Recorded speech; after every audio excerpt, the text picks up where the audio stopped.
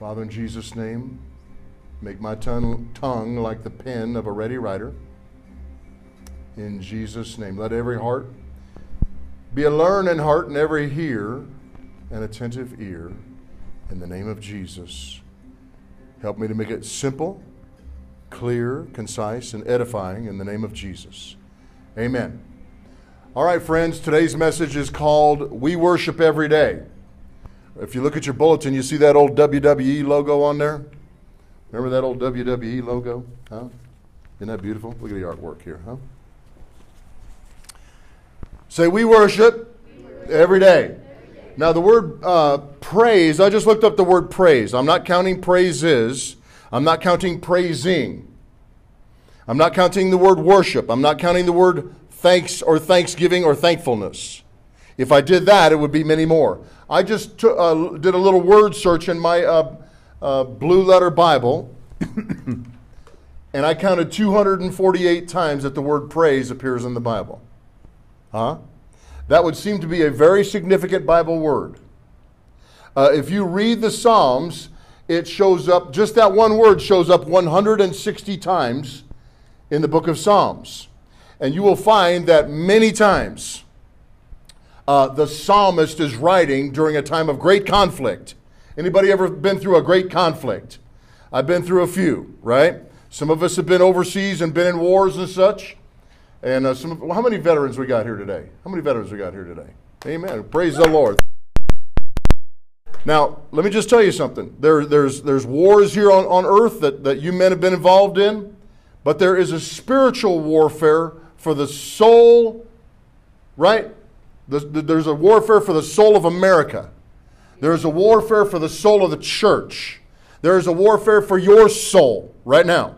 Now, your soul is your mind, your will, your imaginations, your memories, your sensibilities. That's your soul. That is the area where Satan and his smelly little critters want to work. Now, evil spirits are a real thing. And they do not appear normally, or very often anyway, where you can see them with your physical eye. But if you are under a cloud of doubt or fear or confusion, it could be that there is a spirit that is trying to that wage war against your soul. This is not uncommon. When we get in things like confusion, or we get in things like bearing a grudge, and we begin to turn over what they did to me over and over and over in our minds, that's your soul. And the enemy wants to just kind of remind you every now and then of what they did to you. You're going to let them get away with that. That wasn't fair what they did to you. Now the Christian way is to let it go. I said let it go. I said let it go. That's your only answer. I wish there was an easy answer to all of life's problems. But there aren't. Listen, and this is not why I'm here, to give you a bunch of simplistic answers to complicated life issues. Letting it go is a lot easier to preach than it is to live, isn't it? Yeah. Because the warfare is that once you make that decision, I'm going to let them go. I'm not going to bear this grudge. See, the founding fathers wrote the Declaration of Independence. When did they sign that? Anybody know? July 4th, 1776. Right? That's not when the war ended. That's when the war began. It was a 12-year conflict, a life and death struggle for the soul of this nation in its infancy. You know, the same thing happened with Israel. Did you know that? On the day Israel declared their independence, I believe it was May 7th, 1948, they were attacked by, half a dozen hostile Arab nations. On the day they declared their independence, on the first day as a nation, they were attacked by their enemies. Now, I'm just going to tell you something. As a pastor and as a church, I stand with Israel. I said, I stand with Israel. And in higher education, if they don't stand with Israel, boy, I almost said it. I almost got streetwise here a little bit. I almost said it. They can go somewhere. I almost said it, you know. If the university don't stand with Israel, I don't care. If the professor does not stand with Israel, I don't care.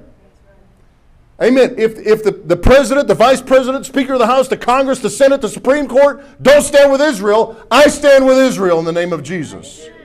With my dying breath, I'll stand with Israel. You read Matthew chapter 25. Now, the governor of this state, I'm not trying to be political here today, I'm just telling you what happened. The governor of this state, Jared Polis, let's pray for him right now. Father, help him. Open the eyes of his understanding. Let him desire godly counsel. Is that a good prayer? In Jesus' name. The Bible says we're supposed to pray for our elected officials. Let's pray for Donald Trump right now. It doesn't mean I love him or hate him or nothing. The Bible says pray for him. In Jesus' name. Help him see the truth. Help him speak the truth. Let him be preserved in office to fulfill his term. And his family, let them have protection in Jesus' name. In Jesus' name. So Jared Polis stood up just a few days ago and quoted Matthew chapter 25. Read several verses. And if you read Matthew chapter 25, Jesus said, when the Son of Man comes in his glory, and all the holy angels with him, and all nations shall be gathered before him. And he's going to divide the nations like a shepherd divides the sheep from the goats. Now, what is that dividing rod that he's going to use? Does anybody know? Did you feed poor folks? Well, that's what Jared Polis said. Did you visit sick folks? Well, that's what Jared Polis said, right? Did you give all your money to the government so they can solve all your problems? That's what he thought. That's his message, is that we're supposed to allow the government, right, listen, the government don't have a heart. No, right. The government don't love you. Right. God did not give the government a heart. He gave the church a heart. He gave the government a sword. That's why when the government gets involved in stuff, they always end up slicing and dicing. Cutting and dividing. And so his message was that if we all get together here and take care of all the poor folks. Listen, I've been poor. I've been so broke I could not buy food. That was many, many pounds ago. I was so broke I could not buy gas. I had a $100 car that I abandoned on the side of the road. I was broke, beyond broke. I was so broke it was not even, it was bad. Real bad. I had to ask people for food. I'm not there no more. And I didn't get there from some program from the government. I got there because I found out what the Word of God says and I started acting on it. At the worst, darkest time in my life, I began to obey the Bible and there was a turnaround. Amen. And if my life means anything, this is the message. You could take the Word of God and you could turn around any situation on earth. Amen. Anything. Say anything. Now, do you think any situation is bigger than God? No. Well, why don't you just praise Him then? See, that's the key. That's the message today, is instead of talking the problem, help me, Jesus. Instead of talking the problem, instead of describing the problem ad nauseum. Anybody know what ad nauseum means? A little bit of Latin. Thought I'd use a little bit of Latin in here today. It means till you're sick of yourself. Describing the problem. How's that working for you anyway? Has anybody ever gotten any results by describing the problem till you're blue in the face? It don't work. I've tried it. The only answer, if you're a Christian, now if you're somebody else, I mean, that's your business. Not coming against you. But if you're a Christian, your answer is get in the Word of God and say what He says and praise Him in the middle of your temptation. Praise Him in the middle of your trouble. Praise Him in the middle of the darkness. Praise Him when the weight is upon you, when the weight of the world is upon you. Praise Him when you're confused. Praise Him, I said. Look it up. Look it up. Do we have faith? Yes. Who's got faith in here? Then you have to use your faith like a weapon. Amen. You cannot be passive. I said you cannot be passive. Anybody ever been in a fight? I've been in a couple. All right, I went to 22 schools. I've been beat up by girls with jump ropes. It was not fun. All right, hurts. I was passive. I learned to be a little bit more aggressive. Huh? Come on, if you're in a fight, you got to be aggressive. Is that right? Am I telling you the truth? If you're in a fight, you must be aggressive. I'm here to coach you, right? How to get through some of the spiritual battles that you are facing right now, and if not, you're sure to face very soon. Amen. You have to be aggressive. You have to be assertive. You got to know your weapons. Woo, that thing is thumping over here, isn't it? Praise the Lord. God's been dealing with me about our building. I said, God's been dealing with me about our building. Stand up, everybody, for just a minute. All right? I want you to point your finger at a big empty box on a main street in the name of Jesus and call it into the kingdom of God. I'm thinking right over here. In Jesus' name, everybody, in Jesus' name, you come to us. In Jesus' us. You come into our hands. In Jesus' name. Amen, amen, amen. You may be seated. Amen. You got to be assertive in a warfare. You got to claim territory if you're in a warfare, right? Right? I mean, you know, when the politicians get involved in war, they politicize it. You know, you take that hill, and then the politicians say, well, let's back up a little bit here. Well, you don't know if you're supposed to be winning or losing. You try that in a street fight, you're going to get tore up. Amen. Right? You have to finish. You got to finish the guy, right? You got to finish it. Amen. Amen. Let me have a sip of water here. I'll be right back with you.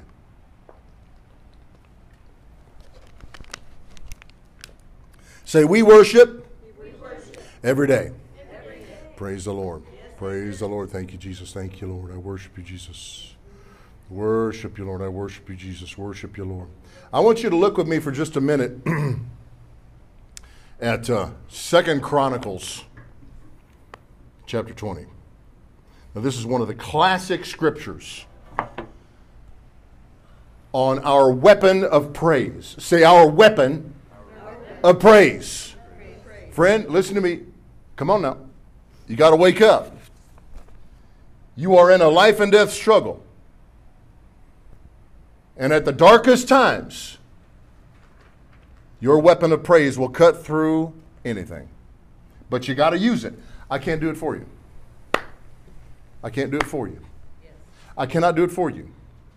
Sooner or later, you must pick up the weapons of warfare and begin to use them.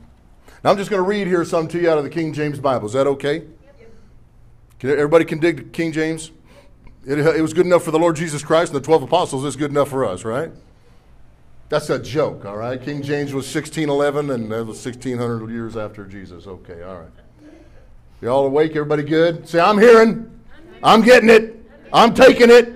In Jesus' name, amen, amen. I'm going to put the cookies right. I'm going to leave the lid off the cookie jar for you today. And all you got to do is come get you some, amen? But you got to come get you some from the Word of God today, all right? All right, I'm in 2 Chronicles chapter 20. It came to pass after this also that the children of Moab, children of Ammon, and the other Ammonites came out against Jehoshaphat to battle. Say Jehoshaphat. All right. Then there came some that told Jehoshaphat, saying, there cometh a great multitude against you from beyond the sea on this side Syria, and behold, they be in Hazazon Tamar, which is En Gedi. All right, so the news comes to the king that there's 3 armies coming against him. Now, Jehoshaphat was the king of Judah, which is 1/12 of the children of Israel. There was 12 tribes. There was a split early on in the kingdoms. And 10 of them went to, they called it the kingdom of Israel, and 2 went to Judah. And I believe 1 was absorbed. I believe it was Benjamin, if I'm not mistaken, disappeared. Is that not correct? Amen. So they only had all Jehoshaphat had was 1/12 of Israel at his disposal to fight, right, against 3 armies. And Jehoshaphat, verse 3, feared and set himself to seek the Lord and proclaimed a fast throughout all Judah. And Judah gathered themselves together to ask help of the Lord. Even out of all the cities of Judah, they came to seek the Lord. And Jehoshaphat stood in the congregation of Judah and Jerusalem in the house of the Lord before the new court. So he gathered a solemn assembly, and he says, I want everybody there. And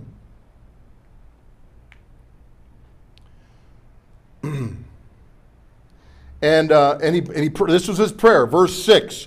And he said, O Lord God of our fathers, art not thou God in heaven, and don't you rule over all the kingdoms of the heathen? And in your hand is there not power and might, so that none is able to withstand you? Are you not our God? Did you not drive out the inhabitants of the land before your people Israel? See, he's rehearsing Israel's history. Now this is hundreds of years after the children of Israel came out of Egypt. Right? They had the period of the judges, which lasted about 400 years or so. Now you're a couple hundred years into the kingdoms of Israel now. The history of the kings of Israel now. And he is rehearsing things that happened hundreds of years earlier. Didn't you drive out all these people out of the land that you gave to the seed of Abraham, your friend, forever? He's rehearsing the covenant that God made with Israel. This is what you got to do. If you're in a tight spot, you got to find out the articles of the covenant that apply to your case and rehearse them before the judge. I mean, praise the Lord. If somebody wrote you up as an heir of a great fortune and you found some dusty old document that says, wait a minute. This says that I inherit all this stuff from this rich relative? Huh, interesting. Kind of fold it up. All right, that's cool. Amen, amen. Praise the Lord. Thank you, Jesus. Amen. And stick it somewhere and walk away. Is that what you'd do? What would you do with that document? Read it. Yeah, you'd read it and then what? If you believed it after you read it, what would you do then? Buddy, you'd take that into the courtroom, huh? You'd say, hey, judge, this says I get all this stuff. Huh? Here's my ID. What would he say?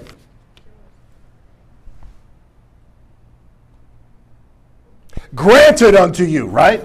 He'd say it's granted. You got it, baby. That's your name, huh? All they do is check your ID. What's your ID? You are a child of the living God, and Jesus is your Lord. You've taken the name of Jesus. You have the proper identification, and you got a blood covenant, and God is your judge, and he's also your papa. You can't lose. Just get in the courtroom and say, you know what, Lord, it says right here I'm supposed to be free from poverty. Yeah, I just want to praise you. Hallelujah. It says right here I'm supposed to be free from sickness. I just want to worship you and praise you that this is true. You said it. I believe it. I'm good. Amen. And start praising him even if you don't feel like it. Well, what if I don't feel like it? Do you believe your feelings more than you believe the blood covenant? No. Written in the name of Jesus. Passed down to you for generations and placed in your hands for one purpose so you could live by it. Do you believe what you feel more than you believe what God said? That's what we got to find out here today. Amen? So he goes in there and rehearses this to the Lord, you know. Didn't you give this land to the seed of Abraham? He's rehearsing the written articles of the covenant. And we dwelt here and we built you a sanctuary here because you said, verse 9, when evil comes upon us, the sword, judgment, pestilence, famine, or whatever, if we come stand in this house in your presence, for your name is in this house. See, you have New Testament parallels to this Old Testament story. Where is the house of God right now? You are it. He said, I will dwell in them and walk in them. I'll be their God. They'll be my people. Say, I'm the house of God. Come on, say it. Say, I am the house of God. And he says, your name is in this house. Amen. What's his name? Jesus. Amen. Say Jesus. Have you taken the family name? That's all the judge needs to know. That's all the devil needs to know. If the devil knows you got the family name on you, he can't handle you. Right. That's right. I said he cannot handle you. Amen. You look like Jesus to him. Amen. He can't handle you. If we cry unto you in our affliction, you're going to hear us and help. That's what he said. He's rehearsing Solomon's prayer on the day that the temple was dedicated. That's right. You said in the written word that if we come stand in this place in your name, that you'd hear us. Now behold, the children of Ammon and Moab and Mount Seir, you wouldn't even let us invade them. When they came out of Egypt, they passed by Ammon, Moab, and Mount Seir, and they wanted to conquer them, and they could have. But God said, no, I have not given you their land. Not even a hand breadth, I think he said. I haven't even given you a few inches of their land. You know, God is really into borders. If a nation does not have borders, it is no longer a sovereign nation. And nations will be judged as nations. That's Matthew 25 if you want to know the truth. The sheep are going to be divided from the goats on how they treat Israel. Huh? That's one thing that makes America different and exceptional and special. Is that we are the eternal friend of Israel. And the moment we turn our back on Israel, we become like every other God-forsaken heathen nation. Praise the Lord. That's good preaching right there. Amen. Amen. It's not politically correct, but that's good teaching right there. Amen. All right. You wouldn't let us invade them when we came out of the land of Egypt, but we turned from them. Oh, love you, Lord. Amen. Behold. Behold, so Jehoshaphat is praying in verse 11. He says, behold, I say, how they reward us. They want to come and cast us out of your possession. What? After you wouldn't let us invade them on the way out of Egypt, we passed by, let them be. Now we went where you told us to go. Now they've come behind us and want to cast us out of your land that you gave us. They're making God part of this deal. They're saying, all right, Lord, are you okay with this? You told us, you brought us out of Egypt, you took us and put us in the promised land, right? We did not invade Ammon, Moab, and Mount Seir on the way. And here we are minding our own business in our land, and they're coming to cast us out of the land that you gave us. Are you cool with that, Jesus? Huh? What do you think? Come on now. You got to get involved. You got to get God involved in your situation. If you're not listen, you got to get him involved. Amen. I mean, when I was growing up, we went to all these different schools. We moved around a lot. And if I saw somebody picking on my little brother, I got involved. Oh, yeah. Oh, yeah. I was the self-appointed security system. You touch my brother or sister, it's all bets are off. I don't care. Yeah, but you're going to go to the principal's office. And what? You touch my brother or sister, that's it. I'm going to step in. I'm going to get involved. God has a righteous anger when his children are persecuted. And only because of his great mercy does anybody ever survive touching one of God's anointed. But the day is coming when they're going to stand and answer for every bit of it. O God, verse 12, will you not judge them? For we have no might against this great company that comes against us. Neither we don't even know what to do, but our eyes are on you. Verse 13, and all Judah stood before the Lord. Listen carefully. With their little ones, their wives, and their children. Listen to me. You need to get your whole family under the covering of the kingdom of God. Amen. Well, what if they won't come? Then they won't come. You do everything you can. You want to try to maintain peace in your home, but they need to get in here. They know it. Your kids need to be under the covering of the household of God. Don't let them go. If they're wandering, don't let them go. I mean spiritually. If your children are wandering, that's they're going to hell. Don't ever say that. No. Keep them in prayer under that covering. Take a stand and do not relent. Say, all my kids are being saved. All my kids are being saved. All my kids are being saved in Jesus' name. I said, all my kids are being saved in Jesus' name. Yeah, every single one of them. They're all going to serve God. Come on, I say this all the time. All my kids are going to serve God. In Jesus' name, in Jesus' name. There's something about it, man, when you get your whole family under one roof. Isn't that right? You get your whole family on the same page. There's something special that happens. Here we go. Verse 14. And then upon Jahaziel, the son of Zechariah, the son of Benaiah, the son of Jeiel, the son of Mattaniah, a Levite of the sons of Asaph, came the Spirit of the Lord in the middle of the congregation. So this one fella, he's just a member of the congregation. All of a sudden, the Holy Ghost comes on him, and he starts to prophesying. And he said, listen to me, all Judah, and you inhabitants of Jerusalem, and you, King Jehoshaphat. Can you imagine some old boy standing up and saying, listen here, Donald Trump, right? Thus saith the Lord unto you, don't be afraid or dismayed by reason of this great multitude, for the battle is not yours, but God's. Woo-wee! Are we ever going to learn this? Are we ever going to stop trying to fight the wars in the flesh? Come on. When you're in faith, you're cool. Praise the Lord, I said. When you're in faith, you're cool. Why? Because you know how it's going to turn out. What?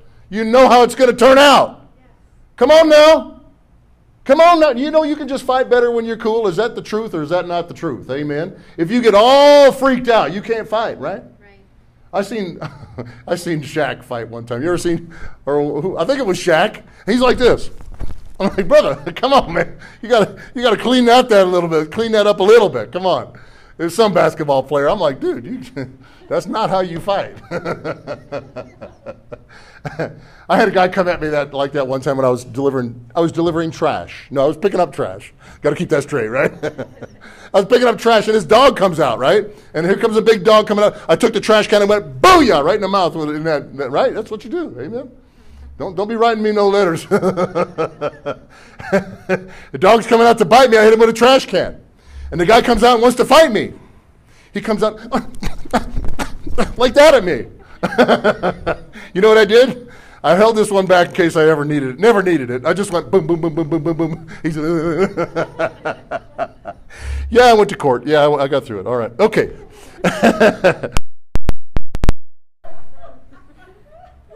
He's doing like that. He's doing like this. And I'm just moving it like that. Boom, boom. I'm like, oh. And the ambulance came to get his dog. Just kidding. All right. The battle's not yours, but God's. Verse 16. Tomorrow, go down against him. Behold, they be down there by the cliff of Ziz. Anybody ever been down there by the cliff of Ziz? Yeah, it's an ugly place, let me tell you. I don't recommend you go there. You shall find them at the end of the brook before the wilderness of Jeruel. Ye shall not need to fight in this battle. Woo-wee! Come on, you ain't got to, don't freak out. Don't be afraid. Listen, all this junk you're going through is fear-based. Listen to me. Take this home with you. All this junk you're going through is fear-based. It's fear that the love of God is not going to change the situation. Come on, you got to become acquainted with the love of God. Can you hear me in the back okay? Yeah. You got to become acquainted with the love of God. Because once you're acquainted with the love of God, my little brother, every time he got in a playground tussle, he knew how it was going to turn out. My big brother's coming. He's going to whoop all you unses.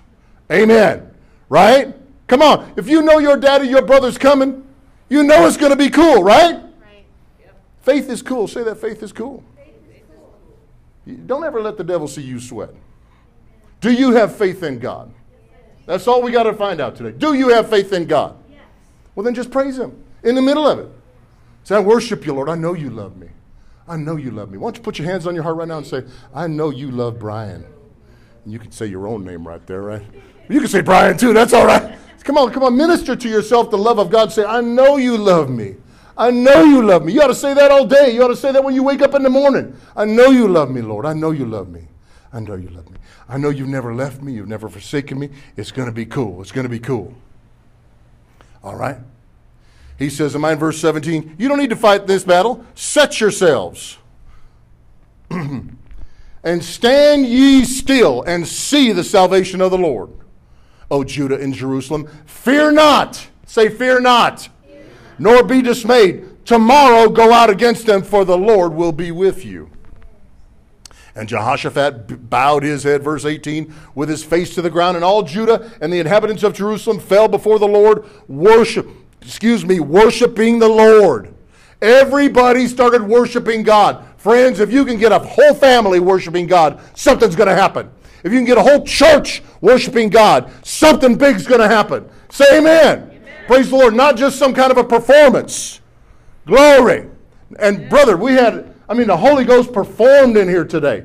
We were just instruments and channels of his power today. My worship team is just off the charts these days. I was just so caught up in it. If you can get a whole church caught up in worship, something big's about to happen. Trust me. That is scriptural. That is biblical. You're going to see the glory of God. Say amen. You're going to see it. You're going to see it. All right. And verse 19, and the Levites and the children of the Kohathites and the children of the Korhites stood up to praise. That means their worship team, right? These are the designated worshipers. They stood up formally to praise the Lord God of Israel with a loud voice on high. They cranked it up to their breaking windows. Come on. The Word of God says that they shout in the throne room till the doorposts move in heaven. Brother, it's loud in there. Amen. If it's too loud, get earplugs or something.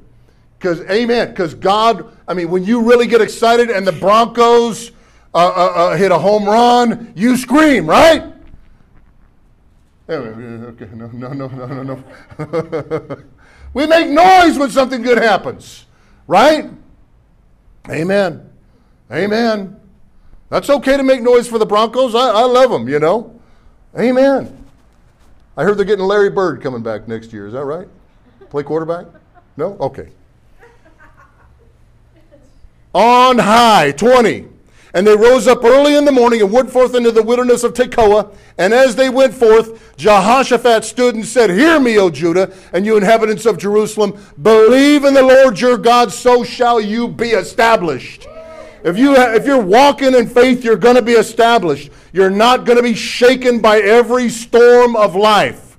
You're not going to be confused with every breeze of doctrine. Listen to me. Listen to me as your pastor. When I hear about some cockeyed stuff that somebody put on some website, you come tell me you believe this newfangled garbage, I just might step in. That's one of my jobs, is to help you stay on track. Listen, if you don't, glory to God, praise the Lord. Be very vigilant over the stuff that you're adhering to doctrinally. Amen.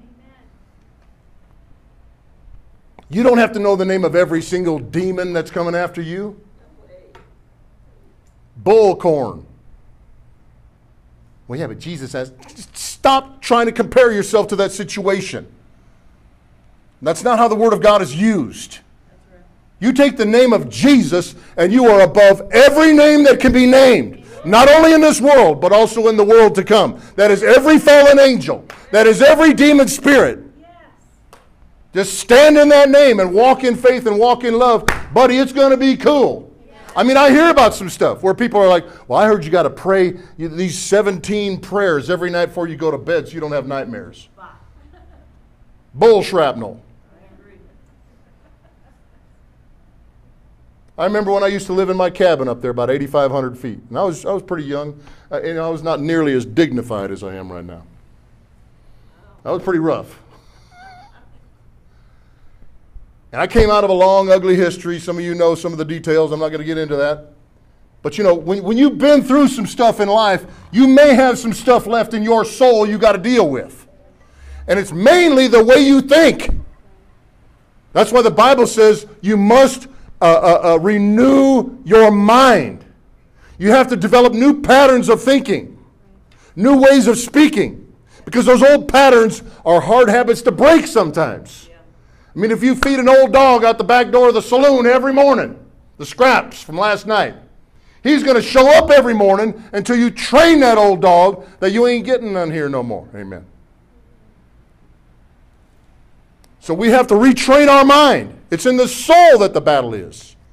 It's in the mind, the will, the motions, the memories. That's your warfare. You can do this. In the name of Jesus, you can do this. And I go up there in my cabin, I try to put my head on the pillow at night, man, I'll tell you what. And all of a sudden some stupid thought would come to me. Some fearful thought. What is that, by the way? Anybody know? That's the devil. Huh? God doesn't come to you with some fearful thought. He's the Prince of Peace. Amen.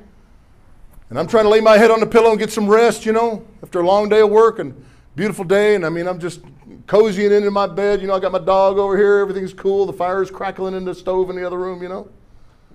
And I had some stupid thought. You know what I'd do? I'd throw them covers off me every time. I'd jump up out on the floor in my bare feet and say, in Jesus' name, I'm not tolerating these thoughts in my life anymore. Not tolerating it. In Jesus' name, I'm a child of the living God. I'm free from this. I will not live this way. I'm not going to live this way. I'm not going to tolerate these thoughts these are not kingdom thoughts. And you know what? After a while, I trained my mind. And I trained the devil that I'm for serious. Amen. You know, you can train the devil. And you can train your mind. I mean, for years, 100 times a day, at least, I'd say, shut up, devil, shut up, devil, shut up, devil, shut up, devil, shut up, devil, shut up, devil, shut up, devil, in Jesus' name. Shut up, devil, shut up, devil, shut up, devil, shut up, devil, shut up, devil, shut up, devil, in Jesus' name. I did that all day. Some stupid thought was trying to invade my mind. I just would not give an inch of ground. How about you? I just would not give an inch. And if you take that attitude, you're going to get free. You're going to get. I said you're going to get free, and then you're going to go around helping others get free too. Amen. You're going to be bad news for the kingdom of darkness because you're going to take territory for Jesus everywhere you go. Amen. But do not tolerate fearful thoughts. Praise God in the middle of your worst temptation. Learn to lift both your hands. You don't have to do this, when the boss calls you in, he wants to check your spreadsheets and stuff. Don't say, well, shandala, in Jesus' name. I go to Boost Church. Shut up. No, not now. Don't be dumb. Just come in there and say, yes, sir, yes, ma'am, no, ma'am, yes, ma'am. And in your car on your way home, you crank it up. You crank up the worship. Amen. In your home. We ought to be filling our homes with praise and worship. I got me a very expensive sound system at my house so I can crank it up and listen to it any and all the time. Brother, sister, listen to me. When you get to heaven, there is worship music constantly. Constantly. There's no breaking news that you can't live without, that you heard 4 minutes ago. I like news as much as the next guy, right? Right? But you know what? You got to limit that stuff because it's making inroads into your consciousness. You ought to try to overdose on worship and praise in your home. Amen. Get you some good podcasts. This would be a good one. Play this. Play this. Amen. All right. They rose up early in the morning, came down here. Where am I here? All right. I said, believe in the Lord your God. This is Jehoshaphat speaking. So shall you be established. Listen carefully. I only got 2 hours left here, right? Believe in the Lord your God, so shall you be established. That means you won't get yanked around in your soul anymore. Brother, sister, that's not God's will for you to be yanked around emotionally from pillar to post. It's not God's will. It's not God's will. And sometimes you just got to stand up for yourself a little bit. I don't mean slap people. I mean tell people, send them a very clear message. It's not okay for you to constantly do this to me. You don't have to be mean about it. But if you're married and one of the in-laws is always trying to drive a wedge between husband and wife, you got to do something about that, husbands and wives. You got to tell them, this is just not okay. I love you, I respect you, but this is not okay. Amen. Well, we're hitting everything here today, aren't we? Believe the Lord your God, so shall you be established. Believe his prophets. Buddy, you better hang on tight. I said, believe his prophets, so shall you what? Succeed. King James says prosper. Do you want to prosper? You know what prosper means? It means doing better today than I did yesterday. Amen. It means doing better this year than I did last year. Do you want to prosper? Yes. How bad do you want to prosper? Real bad. You got to want it bad. Because if you're just going to tolerate mediocrity, that's where you're going to stay. What's the old story about the guy, training the young apprentice?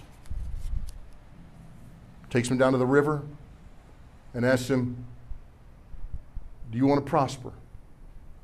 And the boy says, well, sure, I guess so. Yeah, I guess so. Yeah, sure. He says, really? He says, yeah. So he grabs him, right, by the collar, sticks his head in the river, holds him down there for a while. And the kid's kicking and flailing. He thinks he's going to drown. He yanks him back up and says, you want to prosper? He's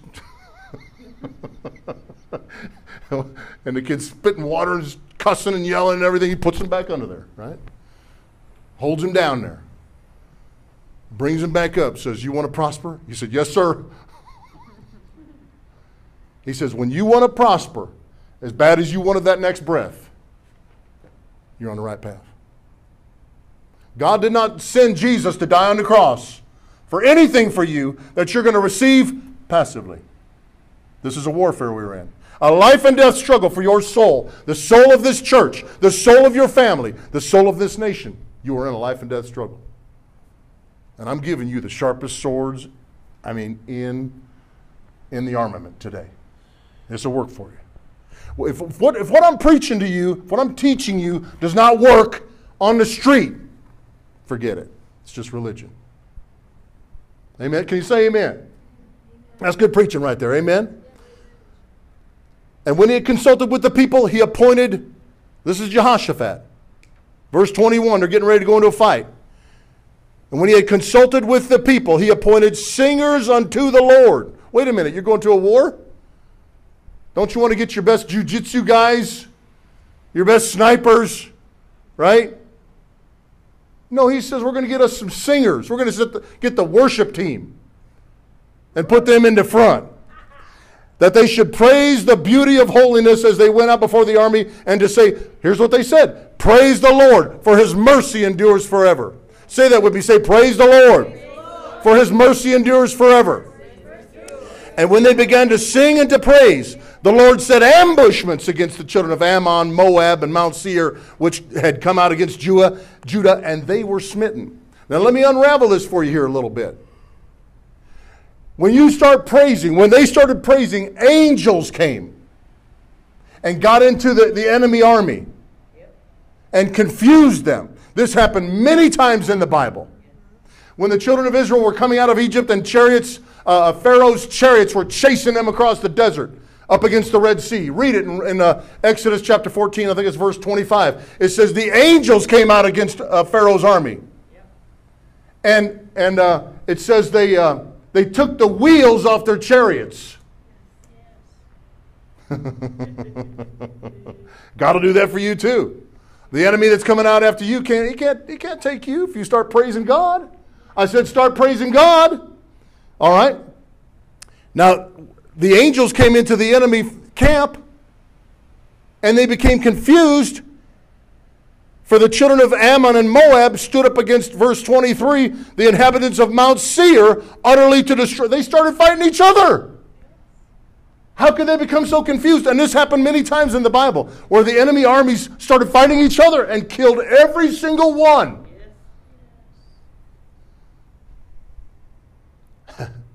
And everyone helped to destroy another. And when Judah came towards the watchtower in the wilderness, they looked upon the multitude, and behold, there were dead bodies fallen to the earth, and none escaped.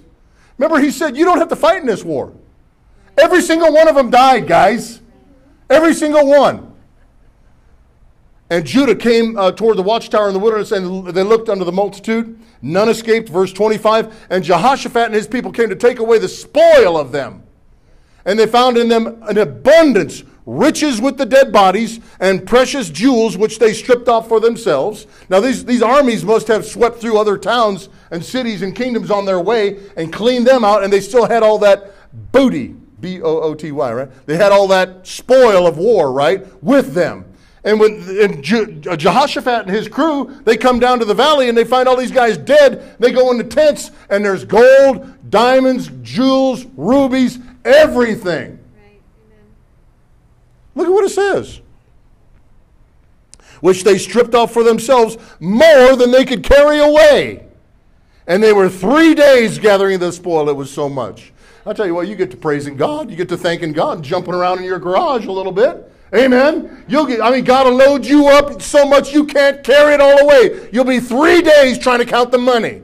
You'll be 3 days trying to count the blessing. You'll be 3 days trying to figure out how I get this healed. Wait a minute, I'm healed. The doctor said I'd never get over this, and I'm perfectly well. Is that right, brother? Is that how it works? You just start thanking God in the middle of it. Yeah, but don't I need 17 steps and a syllabus? No. All you got to do is start thanking God and praising God, and you will turn any battle on earth in your favor in Jesus' name. Why don't you stand up with me? Amen. Stand up with me. Praise the Lord.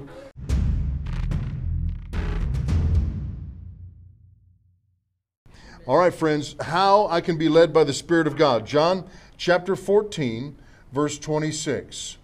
Thank you, Lord. I worship you, Lord. Worship you, Lord. Thank you, Lord. I worship you, Lord. So number one is unity. Say that with me. I'm going to give you 3 points today. All right? And then we're all going to Burger King. All right? Praise the Lord. No? Yes? Maybe? Okay. Three points and then lunch. Okay. Praise the Lord. Thank you, Jesus. Thank you, Lord. If you will take what I'm going to show you today, what the Holy Spirit is going to show you today, you'll never get lost. You don't need to be confused. Have you ever said things like, I wonder what God wants me to do? I wish I could hear from God. I wish I knew what God wanted me to do. Huh? You just look straight ahead and say, amen, Pastor. I know somebody needs to hear this. Right? But there's no need for you to be wishing and wondering or wavering about your pathway in life. You can be absolutely certain. And let me just say this. If you feel pressured to make a decision at the crossroads of life, my friendly neighborhood preacher advice to you would be to wait. Wait. If you feel pressured, you got to do this right and you got to do it right now. That's usually not how God operates. Amen? Now, if your kid's on the railroad tracks and you hear the Spirit of God saying, go grab him, that's different. But I'm talking about making life-changing decisions about a career or about a spouse. When you're making a decision about a career, it should usually, typically be something that's deep inside you that won't leave you. That's another key. When the Spirit of God is guiding you, He doesn't change His mind every half hour like we do. It's going to be rock solid. It'll be here tomorrow. It was there last year. It's going to be here next year. So sometimes we deceive ourselves into thinking, well, if I don't do this right now, this opportunity will be gone forever. I just don't believe that.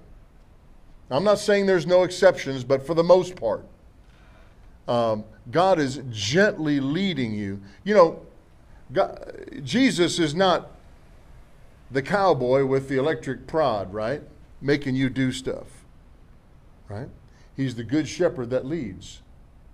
And the good shepherd is just going to start moving in a certain direction. And if we're wise, we follow him. John 14:26. All right. And I didn't charge my iPad was dead, so I'm going to need help with the screen. That'll really help me if you could just keep up with me on the screen today. Thank you so much. Jesus speaking, he says, but the Comforter, that's a Greek word. Anybody know what the Greek word is? Parakletos, the Comforter, which is the Holy Ghost. Now, in the Amplified Bible, the Comforter is called the Advocate, Intercessor, Strengthener, Standby, and a couple other terms. But God has sent the Holy Ghost to help you in life. All right? He said, and Jesus is speaking. This is the night before he was betrayed. He said, the Comforter, which is the Holy Ghost, whom the Father will send in my name, he shall teach you a couple of things along the way. I don't know. He might show you something every now and then. Is that what he said? What does he say here? He's going to teach you all things. You know, you and I, some of us are fairly intelligent. Some of us a little bit more intelligent than others. But no matter how intelligent we are, no matter how much experience we have, we don't know everything. Is that fair? Is that true? Am I the only one? The rest of you know everything. No? Hello. Talk back to me a little bit here. Preach at me a little bit, all right? We just don't know much, be honest with you. We don't know too much. And I think when we can have a humble recognition of how much we don't know, I think it puts us in a better position for the Spirit of God to lead us. Now, God wants to make you rich. Amen. Let me try preaching on this side of the church over here. I said, God wants to make you rich. Yes. God wants to make you rich. I mean in dinero, dollar bills, tens, 20s, 50s, real estate, investments, stocks and bonds if you're into that kind of thing. Big fat checks coming to you unexpectedly in the mail. Has that ever happened to anybody? It's happened to me repeatedly. Close your eyes and say, big fat checks coming to me in the name of Jesus. See, God wants to favor you with blessing that you don't have to sweat for. Amen. What did Adam have in the beginning? Everything. How hard did he work for it? Not at all. Not at all. Now, he was supposed to work in it, but he wasn't supposed to work for it. That's right. God has placed you already in a garden of blessing, and it is up to you to cultivate that garden of blessing. He's given you seed, and he expects you to carefully, lovingly, faithfully sow seed, and reap a continual harvest from the garden of blessing that you are stewarding over right now. If you eat your seed, you kill your future harvest. Every seed in it has an unlimited destiny. That's why Jesus talked about the 100-fold return. And also the Bible says in the book of Genesis, chapter 26, that Isaac, way BC, sowed in the land where God led him to sow. I'm talking about being led by the Spirit of God. And he reaped in the same year, not 100 years from now. Say the same year. Say, I can reap this year. This is still July. It's still July. It said he reaped 100-fold the same year. Now, what is 100-fold? Well, take a piece of paper and start folding it. I think if you use a pair of pliers, you can only fold it about 7 times. Right? And then you start unfolding it and count the folds. Count the little squares and rectangles. That's only 7-fold. Every time you fold it, it doubles. You know, I've heard somewhere, you guys probably know as good as I do or better, if you take a penny and double it every day for 30 days, at the end of 30 days, it's an astronomical number. Who are we talking about here that's increasing you? Who are we talking about? He holds all your subatomic particles together. You got to understand that there are something like 20 trillion cells in your body. The human brain it's been said by science that the human brain is the most complex arrangement of matter known to man. Your brain. There's trillions of cells in your brain. And the synapses are sending chemical signals to one another at an amazing rate. They're shooting little chemical signals from one cell to the other and transferring information. Do you know that in your brain has the ability to remember every single color, every shade of color you've ever seen in your life? Trillions of colors. Your brain has the ability to recall every single person you've ever met, every word you've ever heard, every thought you've ever thought, every step you've ever taken in life. Your brain is that complex, that advanced, and that intelligent. And every single cell in your body, just one cell. In microbiology, they found out that the complexity of one cell in your body, and you have trillions. The complexity of one cell in your body is on the same level of complexity as the universe. I mean, the symphony of interplay of the chemical reactions taking place in one cell of your body. Who did that?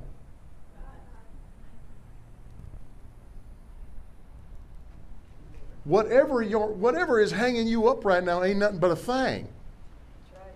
Talk to it. Stop. Come on, friends. Come on. Who's my buddy here today? Come on. Stop talking about it and start talking to it. I think it's Annette Capps wrote a little booklet called Quantum Faith. Yes. Charles Capps' daughter. Yeah.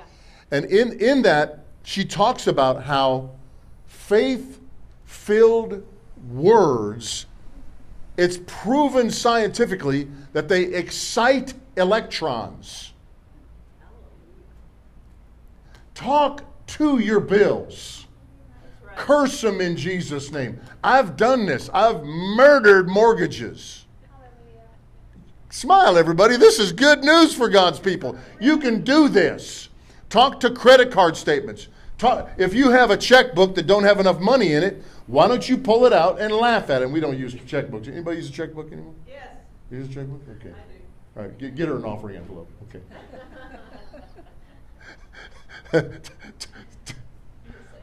You walked right into them. Talk to your accounts in your cell phone. Jesus said, anybody know what Mark chapter 11 says? Anybody ever read that?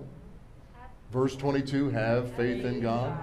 For verily I say unto you, that whosoever shall say unto this mountain, be thou removed, and be thou cast into the sea, shall not doubt in his heart, but shall believe that those things which he saith shall come to pass, he shall have whatsoever he saith. Therefore I say unto you, what things soever you desire, when you pray, you believe that you receive them and you shall have them. He says if you believe it in your heart and say it with your mouth, you can change things. Faith changes things. Can I just tell you something? This is something that the Lord showed me. I'm sure that you've probably seen this years ago, but the Lord showed me this recently. Faith changes things, but love changes people. Don't get them confused. Don't try to faith people. They usually end up resenting it. Mm-hmm. Love can take a step back and say, let's do it your way. Mm-hmm. Mm-hmm. Sometimes we Christian people, we use faith on people and love on things. That's backwards. That's backwards. You don't, it's inappropriate to love things because things can't love you back. Things are not eternal. Everything that you have ever seen, everything that has ever been built, all the artwork, right? All the books that have ever been written, every CD that's ever been made, right? It's all going to burn. Yeah. It's all going. I guess Jesse talks about his what is it? His house is like an acre inside, 43,000 square foot. He says it's going to burn. It's going to burn. Praise the Lord. Thank you, Jesus. But think about, for just 1 second, about one cell of your human body and about all of the chemicals that are in one cell of your human body. Literally, if you could take an exploded view like you do of the universe, and you would see innumerable, virtually infinite complexity in one cell of your body. And then you think about it on the other hand, the human body is actually very simple. It's actually quite simple, you know. You start walking and your feet just go forward and you walk. You don't have to like send a fax or a text or nothing to your feet. You just get it. God did all that. God did all that. Verse 26, but the Comforter, which is the Holy Ghost, whom the Father will send in my name, he's going to teach you all things. Do you think the Holy Ghost can teach you how to make money? Yes. Do you think the Holy Ghost can teach you how to stop blowing money? Yes. Boy, he had to work with me on that one for a long time. You know why? Pride. Pride blows money. Right. Pride says, I don't have to say this. Or I don't have to be wise with this. Or I don't have to stop and check with my wife about this. Huh? It keeps coming up about secret spending. Smile, Cindy. This is good news for married people, right? Right? No, if you're going to have fellowship in your home, you're not afraid to talk to your wife about something you want to buy.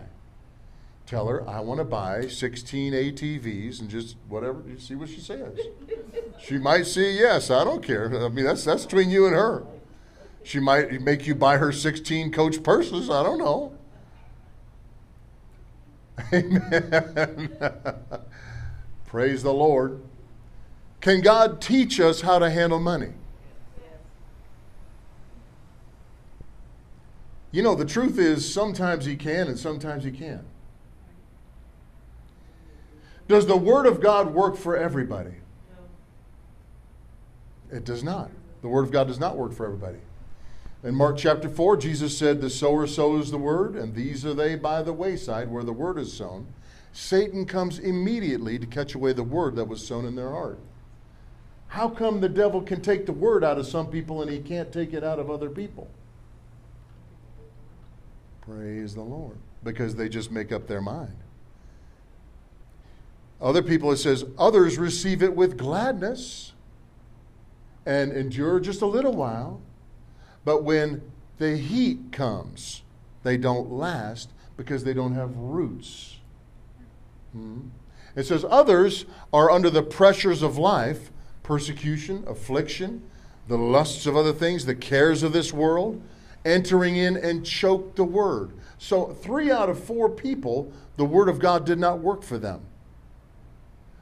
25% is just a hard-headed bunch that made up their mind, there's nothing that's going to take this from me. And only you can decide whether or not your heart is going to be good soil for the word of God. I can tell you one way to make it better soil is to get on a rigorous hearing program. Get to where you're hearing and hearing and hearing. Not just hearing sounds, not just having something playing in the background, but do some intentional hearing. Amen.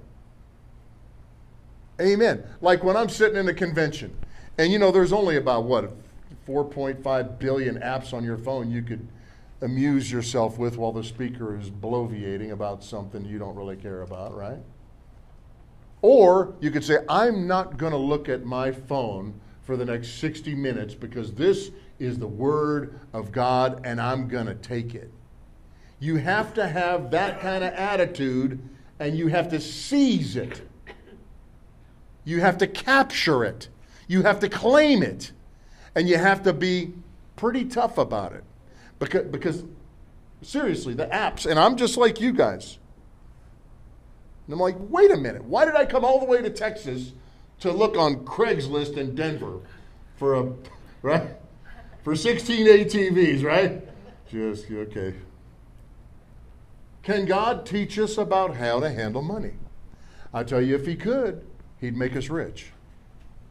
There is no limit to the wealth that the Christian can handle. There's no limit. There's not one single verse in the Bible that forbids the Christian from becoming wealthy. That should be good news to somebody. Praise the Lord.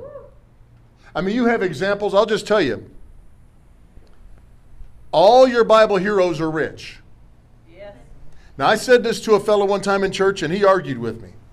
You got to watch which church you say that in. I mean, you can tell what church you're in by whether or not you get some flack, right? If you say something like that. All your Bible heroes are rich. Name me a Bible hero.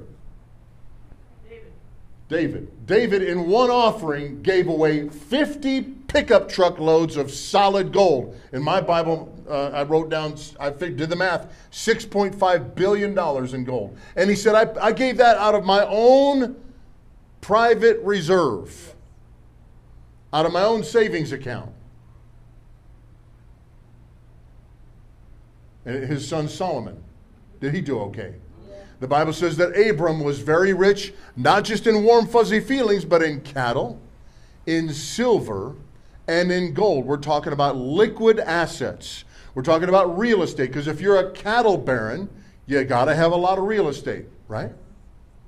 You got to have water rights. And back in those days, because there weren't lawyers on every corner, and the state patrol on every road, you had to have massive political influence to keep people from raiding your cows at night. That's right. Right? I mean, if you have a million cows, you wouldn't even miss 10,000 of them or something, right? For a few days. But they know you don't touch that man's stuff. That's prosperity. I don't worry about my stuff. Now, I don't say that you leave town and leave everything unlocked and leave your wallet on the front step. I'm not saying be stupid. But on the other hand, if you have faith in God, you don't worry about somebody taking your stuff all the time. That's right. If you're full of worry, you're not prospering. Praise the Lord. Praise the Lord. Where does prosperity begin anyway? You're looking at your bank account and you're thinking, don't look like I'm a prosper.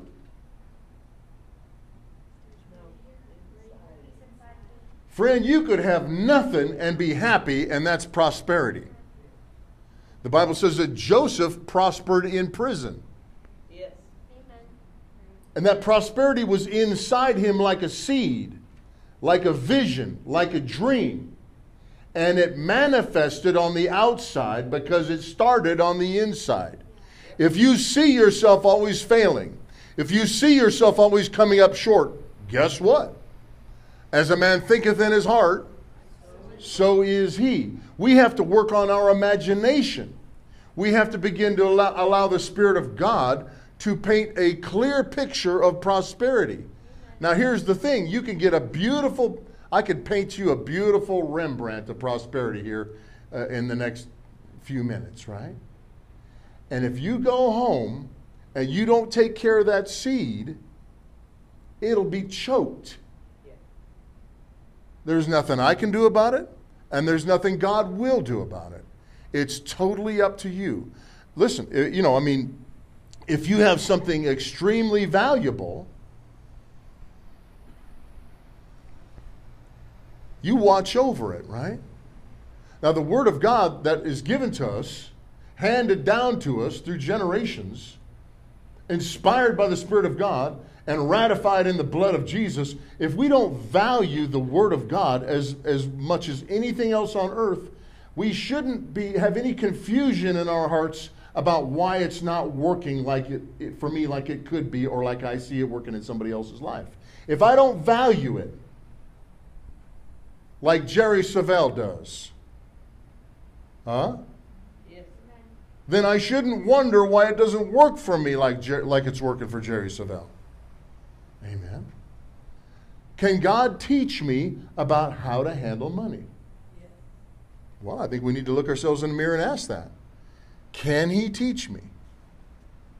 And then I think some things that we need to do is, I think we need to dream. The devil wants to kill your dreams.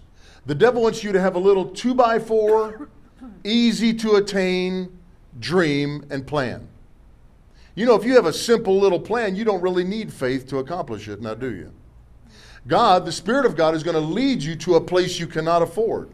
The Spirit of God is going to lead you to a battle you cannot possibly win. God is going to lead you to a place where you don't speak the language. God is going to lead you to a place where you do not understand the culture. Why would He do that?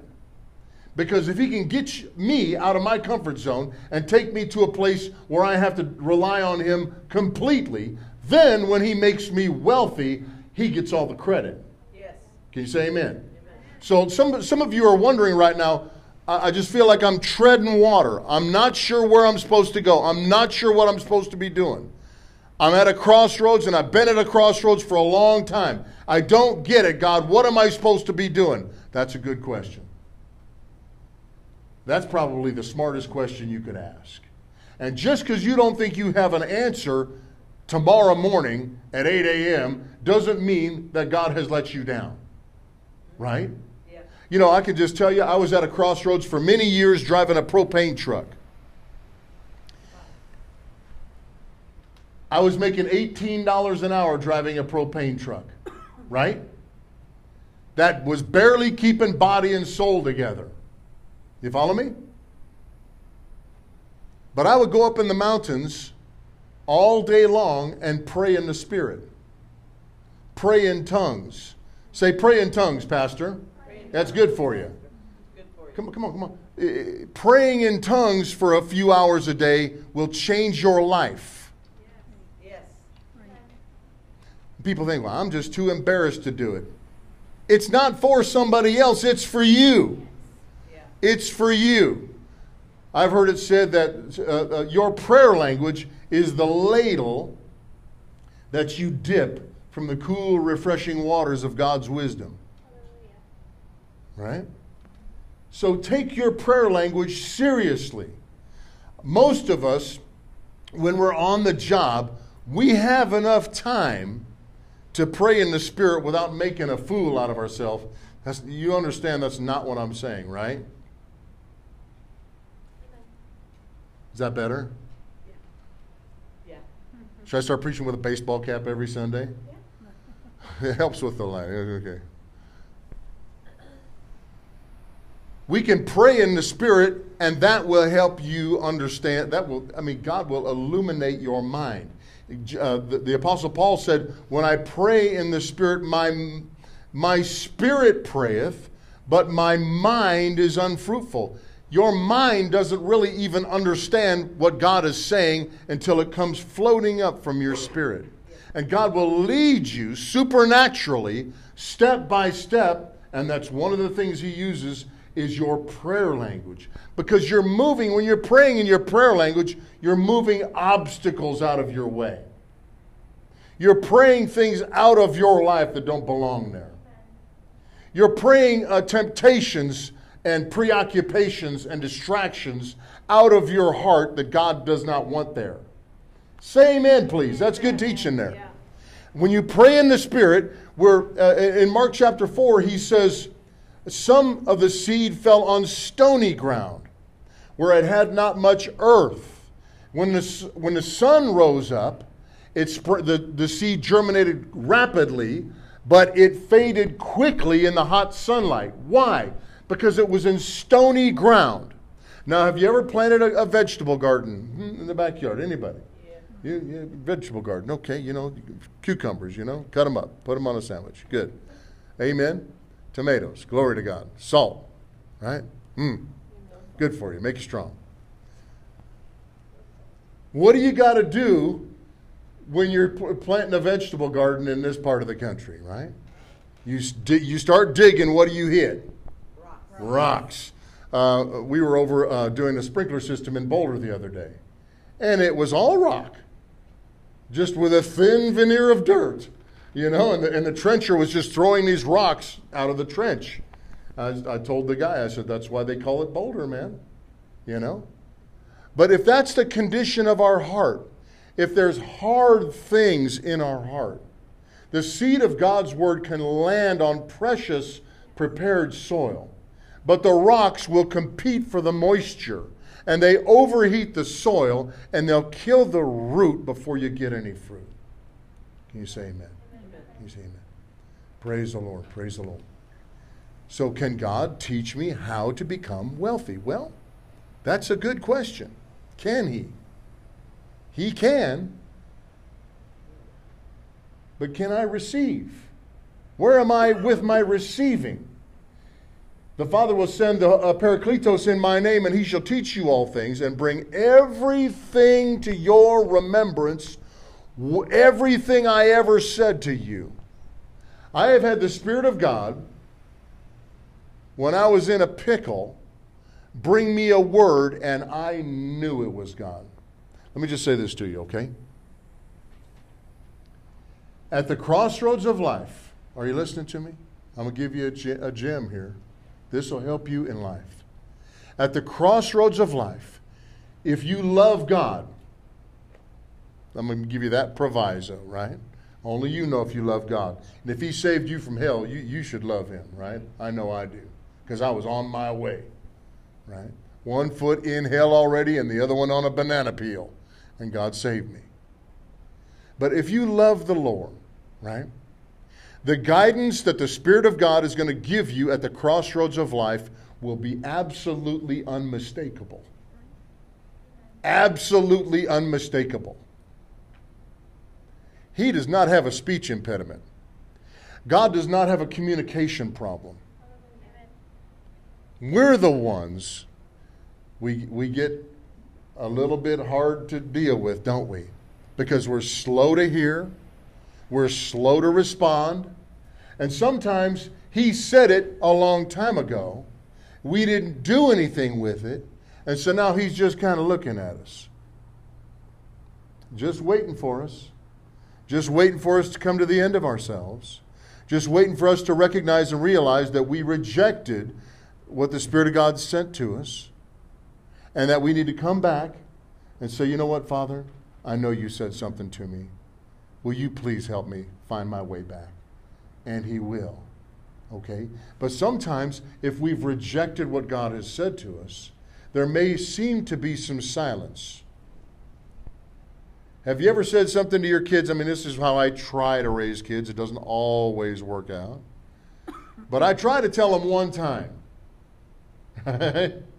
And if they don't respond, then I need to take action. If I'm sitting on the couch yelling at the kids, right, for an hour, I'm a lazy parent, right? But if I train my children and train myself that the first time that I say something, I actually mean it, which is what Jesus said. Shall not doubt in his heart, but shall believe those things that she's saying are coming to pass. Those kids are going to have whatever she said. Right? Amen? No. God doesn't have any communication problem. We have a hearing and responding problem. But if we'll get our heart right, if we'll remove the hard things out of our heart. Come on, friend, come on. What are we talking about? What are some of the hard things in a Christian's heart? Oh, a Christian couldn't have any hardness in their heart. I'm a pastor. I know that's a lie from the pits of hell. Okay? Christians sometimes have hard things in their heart. And that doesn't make you a bad person. Doesn't mean you're going to hell. Most of the time we've just been deceived. Or sometimes we've been hurt in life. Sometimes we've been rejected. And that rejection can turn into a hard thing in our life. Is anybody with me here today? Yeah. Sometimes we've been hurt and there's unforgiveness. That'd be a stone in the heart now, wouldn't it? Yeah. Unforgiveness. How about a feeling of inadequacy when we compare ourselves to others?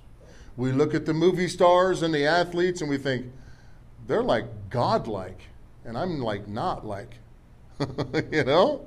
Stop comparing yourself to them. They pull their pants on one leg at a time. And for all their good looks and all their savoir-faire, if you took them to McDonald's, they might not be able to put two phrases together. Amen, unless they got a script or something. Come on, you wouldn't trade places with one of these people. I wish I had all their money. You don't want their problems. Right. You don't want their pride. That pride will blind you to where the Word of God cannot penetrate your life ever. Pride, and Pastor Steve says, pride is the master sin.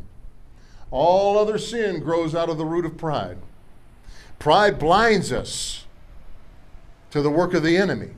It's awfully hard to be led by the Spirit of God when we're walking in pride. Praise the Lord Jesus, hallelujah. Because we think we're right, and we ain't. Amen. I've heard it said that if we refuse to do the Word of God, that we're halfway between God and the devil. God can't help us, though He wants to. And Satan can enter into our innermost counsel and tinker with it because we refuse to be a doer of the Word of God. When we think, well, I'm okay, just kind of halfway out here. I'm kind of at a safe orbiting distance from the center of God's will for my life. God understands. God knows what I'm going through. God still loves me, and yes, He does. But He also understands that His plan for your life is the best plan. And when you begin to grow up in Christ, you'll start to recognize that His plan is the only plan for my life. Amen. If you look at Genesis chapter 12, verse 1, it says, "Now the Lord had said to Abram, get thee out of thy house and from thy kinfolks to a land that I will show you." And the word says that he was about 75 years old at the time. There's no telling how long ago it might have been that God said that to Abram. It might have been 50 years. It might have been 60 years. It might have been 70 years. Has God ever spoken to any of us when we were little kids? I know He did me. 5, 6, 7, 8 years old kids. God talks to them all the time. And He will set the tone for your life as a child if He can get through to you at all. Amen? Amen? And there's no reason why God would have dealt with Abram any differently than He does with you and me. The Lord had said to Abram. God spoke that to Abram probably decades before Abram ever decided to obey God. So we're in good company, right? Don't denigrate yourself. Don't castigate yourself, right? Don't demerit yourself because you've been slow to obey. Just say, you know what, Lord, your word is precious to me. I'm going to remove the stony things out of my heart. I'm going to yield up this grudge to you. I'm going to stop carrying this grudge. You know it's weighing you down. You know that, right? You can't carry that grudge into the kingdom. It's too heavy. You got to pack light, stay ready to go. You can't be carrying around a sack of rocks with you everywhere you go. Well, Jesus, I'm here to serve you today. What are you carrying there? Well, a little bit of unforgiveness, a little bit of stubbornness, a right? Some hurts from the past. Listen, I'm not belittling hurts of the past, but let's let the Spirit of God heal that. Let's let the Spirit of God heal those busted places in our soul. And we all got them. There's no shame in this. There's no shame in this, no matter what you've been through, no matter what somebody put you through, no matter what you put yourself through. Listen, there's no reason you have to stay that way. Just say, Jesus, come into my heart, come into every place in my heart. Remove this junk out of me. Change me. Everybody with me right now. Change me, Lord. Change my heart. I want to have an obedient heart. I yield up the stubbornness, Lord. I yield up the unforgiveness. I yield up these grudges. I yield up this feeling of inadequacy. I yield up this twisted self-image, Lord, that has caused me to replicate this dumb lifestyle, Lord, in the name of Jesus. In the name of Jesus, in the name of Jesus. Can God lead us? Can God guide us? Can the Spirit of God... Now listen, we talked about it. How many cells in your body? How many subatomic particles in one cell? They're discovering new stuff all the time. You know, when I was a little kid, they thought electrons were the smallest thing. Well, now they're finding stuff smaller than that. Quarks and stuff. And quantum mechanics has all kinds of theoretical particles that got to be there somewhere for this thing to hold together. I mean, literally trillions and trillions of particles in one cell of your body. And just do the math. What's a trillion times a trillion? Isaiah. Just kidding. It's a lot of zeros, isn't it? I have no idea what that is. It's a big number. That's just one cell. That's one body. How many people are there? How many nuances are there to your personality that God put in you that makes you absolutely unique in all of God's creation? Your fingerprint, your personality is absolutely unique in all of God's creation. He knew you before you were born. Your DNA was on the shelf in the catalog of God's creation before the foundation of the world. He knew you. He loved you. He had a plan to redeem you. He has a plan for your life. And it is a good plan. It's a good plan. Say, God, I embrace your plan for my life. Say, no more wandering. No more wavering. Show me. Come on, from the bottom of your heart. Show me, Lord. Teach me. I'm telling you, this is how I prayed. This is the most powerful prayer I ever prayed, and I still pray it. Show me, Lord. Show me. Open my eyes. Show me what you want me to see. Show me who I am. Show me what you're doing in my life. Show me what the meaning of my life is, Lord.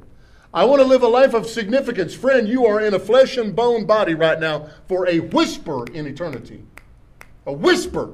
It'll be over. We'll be out of here. This is the only shot you got to walk by faith. This is it. This is it. In the flesh. Throughout the ages of eternity, when you walk down the streets of gold, people are going to say, there goes one of God's kids. That's the church. I believe that when you walk down the street, the angels will bow their head and say, here comes the church. Step aside. Because you're living in the flesh by faith. You can't see the warfare that you're surrounded by. You can't see the army of spirits that have been sent to confuse you, derail you, kill you when you're young, get you addicted, get you confused and keep you confused and keep you in a place where you don't trust God. May God open our eyes. May God open our eyes. Teach us to trust you, Lord. That old hymn we used to sing. Oh, for grace to trust him more. Yeah. Praise the Lord. Thank you, Jesus. Thank you, Lord. Thank you, Lord. Thank you, Lord. Well, we didn't make it through one scripture here today, did we? Praise the Lord. Praise the Lord. Thank you, Jesus. Thank you, Lord. Thank you, Lord. Can you give me John chapter 16, verse 7, please? John chapter 16, verse 7. I'm going to stop right on time today. Thank you, Lord. We'll beat Flatiron's church to Burger King here. We'll be all right, right? Okay. All right.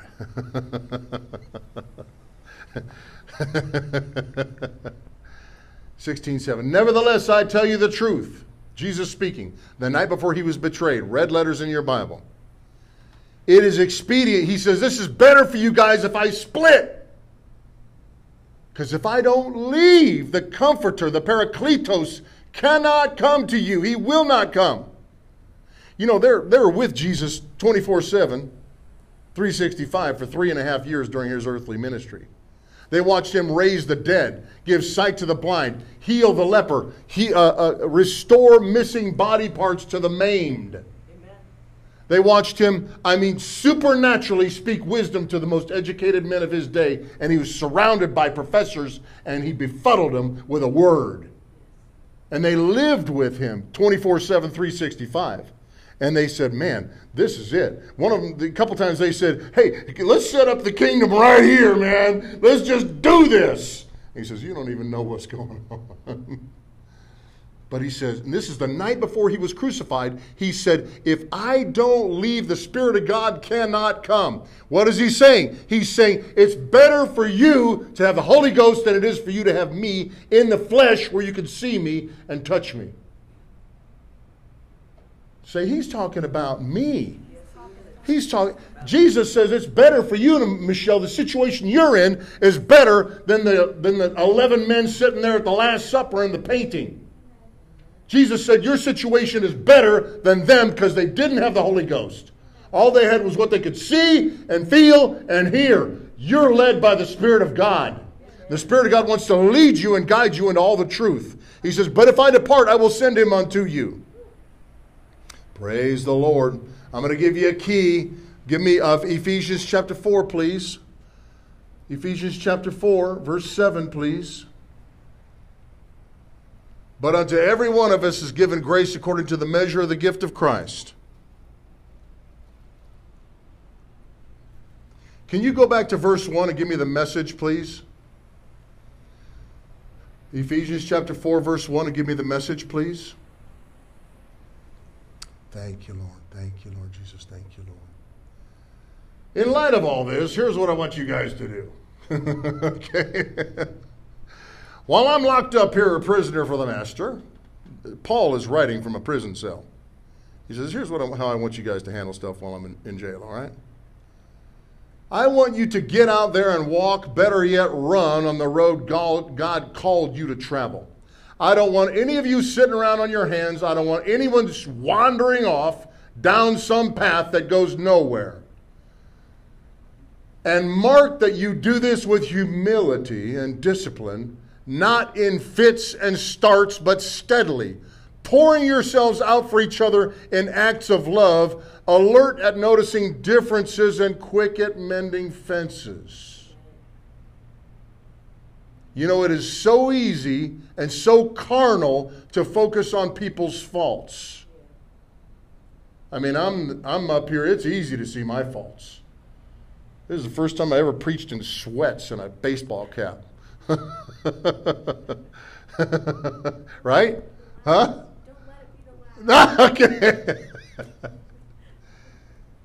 But it's so carnal to always be focusing on people's shortcomings and faults and failures.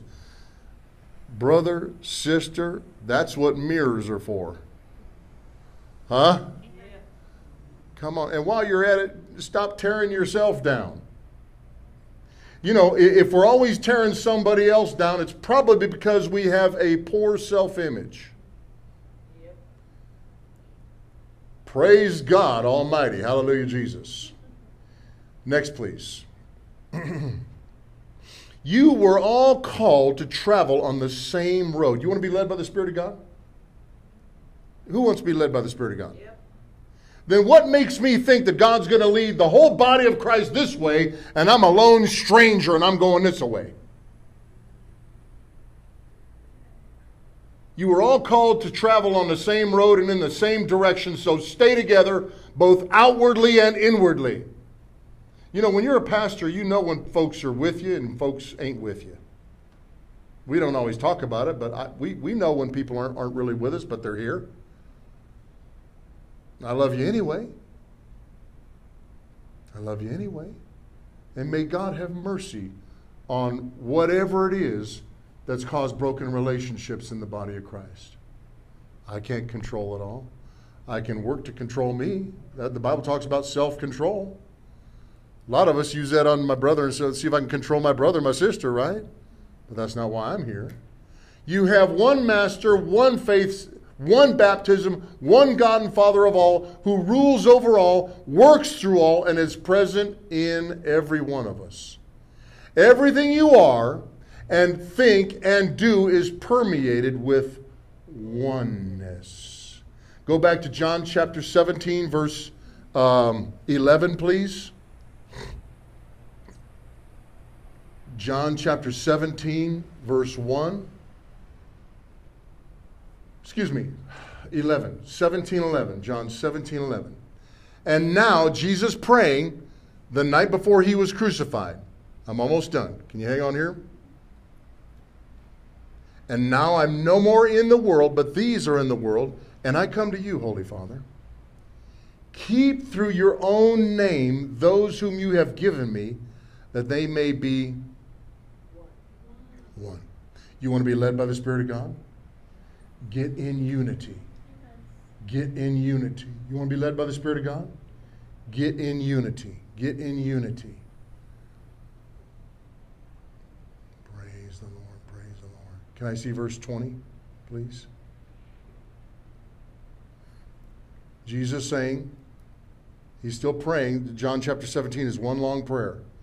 He says, I'm not just praying for these fellas who are standing right here, but I'm praying for every single one of them that's going to believe on me through their word. He's praying for us directly because we found out about Jesus from Matthew, Mark, Luke, John, the people that were there in that room that night. That's right. Next, please. That they all may be... I tell you, friends, the body of Christ is coming to unity. Yes. It is. We are. Yes. We are coming to unity. That's one of the reasons we're having the night of worship. I invited preachers that don't even like me to come. Amen? Amen? What about their doctrine? I don't care. We have two things in common. Jesus and geography. Why can't we be friends? Why can't we be... Why? Why can't we be friends? We have Jesus and geography in common. Why can't we get along? Why can't we work together? That they all may be one. Just like you, Daddy. You're in me. I'm in you. That they may be one in us.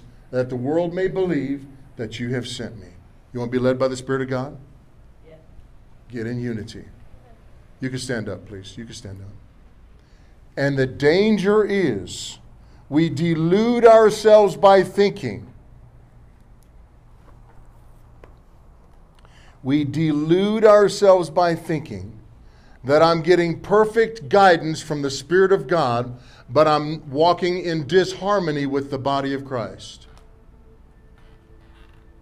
Did you hear what I just said? Yep.